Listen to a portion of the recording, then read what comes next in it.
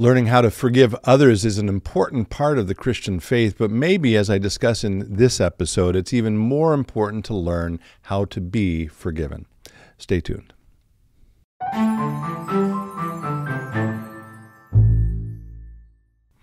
Hello, friends. Pastor Tim Westermeyer here, Senior Pastor of St. Philip the Deacon in the western suburbs of Minneapolis. Good to be with you as always. I want to start today by drawing your attention. I've done this before to my Instagram channel. Is it called the channel or whatever profile, which, by the way, if you're not on Instagram, that's okay. And if you are, you can check it out if you want. But I'm sort of more self-reflecting on the kinds of things I post there, which they're not exclusively this, but they tend to be thoughtful quotes by Christians about life. And so very often we'll post a quote and then I'll say wisdom from whoever the person happens to be. This past week, I posted something from someone who I'm quite sure I've not posted about before. His name is Charles Williams. He's far less well known than people like C.S. Lewis or J.R.R. Tolkien or Dorothy Sayers, but he was beloved by all of them. And at his death, and I mentioned this in the note to that post, C.S. Lewis actually edited a series of essays. It's literally called Essays Presented to Charles Williams, edited by C.S. Lewis, and it includes contributions from Dorothy Sayers, J.R.R. Tolkien, C.S. Lewis, Owen Barfield, and Lewis's brother, Warnie, and one other as well.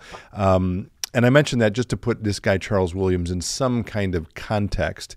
And the truth is, I'm not even sure how I stumbled on this quote. I think I was looking for something else, honestly. But I'm going to read the quote for you. This is, again, from my Instagram post. Maybe we'll put it up here so you can see it, or you can check it out on Instagram at Reflections on Faith. But here's the quote from Charles Williams. Here's what he says. He says, "Many promising reconciliations have broken down because while both parties came prepared to forgive, neither party came prepared to be forgiven."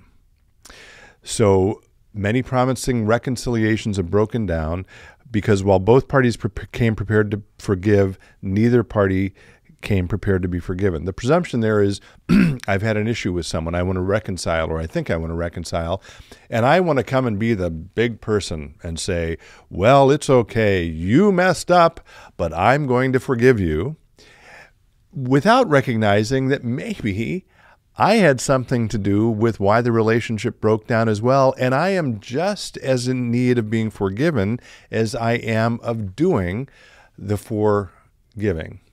Did I say that right? I think I said that right. So anyway, that got me thinking. Again, I thought it was a great quote. I think there's a lot of truth and wisdom in that. I think it's connected with the sort of primal sin of pride. What? Me? I didn't make a mistake. It's all your fault. And that got me thinking about a conversation I'd had with another staff member here, who I have permission to share this, Amanda Berger. Amanda has been on our staff for, 18 years probably. She's had a number of different roles. Right now, she's the editor of our quarterly magazine, Inspire. She currently leads our middle school and confirmation ministry. She does some other things like social media. But the relevant point here is for the last year or a little more than a year, she has been studying to become a spiritual director. And so I reached out to her to confirm what I thought I heard her say when we talked about the start of that program she's in. And she's done a little bit, by the way, of group spiritual direction here. She's doing some individual spiritual direction. We're not quite sure how that's going to play out for us at St. Philip the Deacon. I have no doubt that the studying she's doing will be applied in all kinds of ways in the years ahead here at St. Philip the Deacon, which I'm very excited about. But what I recall her saying as she began that study for becoming a spiritual director was, to her surprise, when they first met, she and her cohort or her class, the discussion wasn't at all about, okay, how can you be of service to other people? How can you better listen to other people? How can you engage other people? Initially, the discussion was, how can you, future spiritual director, better receive God's love yourself? And it turns out in the same way that that quote from Williams suggests, our pride very often gets in the way of recognizing that we have a need for that love as we are, not as we want to project ourselves to be, but in all of our fallenness, in all of our brokenness, which we try to hide, I think, from the world. So along those lines, I want to share just a few thoughts. This is Amanda's suggestion. This is from a book called, appropriately, Surrender to Love, by someone named David Benner, David G. Benner, B-E-N-N-E-R. So I'm going to read a couple things from this along that same line, right? That part of what we're called to do as Christians is not only in the mission statement of St. Philip Deacon, reach out, proclaim, inspire, or as I've talked about before, the Christian life or the Christian community is invited to do three things: worship, evangelize, and serve the poor. Those are all sort of active kind of things, right? Which are meaningful and important. But before we do any of those, first, we're invited to recognize that I, a fallen and broken and imperfect person, am in need of receiving God's love, you know? So here are a few quotes, and then I'm going to end with a prayer as a kind of devotion for the day, which Amanda has said has come up in almost every session that she's done as a student, as a spiritual director. So again, this first from this book, Surrender to Love. All of this is around the same topic I've been circling around. Genuine transformation requires vulnerability.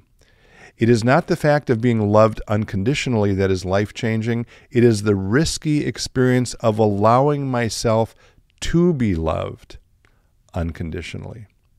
Allowing myself to be vulnerable enough for that. Paradoxically, he goes on, no one can change until they first accept themselves as they are. Self-deceptions and an absence of real vulnerability block any meaningful transformation. It is only when I accept who I am that I dare to show you that self in all its vulnerability and nakedness, right? Again, that theme of I'm worried about showing you or showing God who I really am, because it means that I will be naked and vulnerable. But only then, continuing this reading, do I have the opportunity to receive your love in a manner that makes a genuine difference. And then the final line from this book that I'll read, I love this. I may even post this on my Instagram feed. Daring to accept myself and receive love for who I am in my nakedness and vulnerability is the indispensable precondition for genuine transformation. Which, by the way, turns out is really hard, you know, and so maybe that's going to be the subject of another podcast. But for today, I will end with this prayer, which I'd invite you to sit with maybe as your devotion for this day or for this week, as a way of maybe letting go of some of the need to control and allowing yourself to receive the love that God so desperately wants to give to you. So this prayer is called the Welcoming Prayer by a gentleman who I'm told is very well known in spiritual direction circles named Thomas Keating.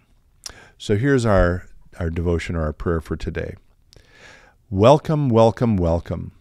I welcome everything that comes to me today because I know it's for my ultimate good. I welcome all thoughts, feelings, emotions, persons, situations, and conditions.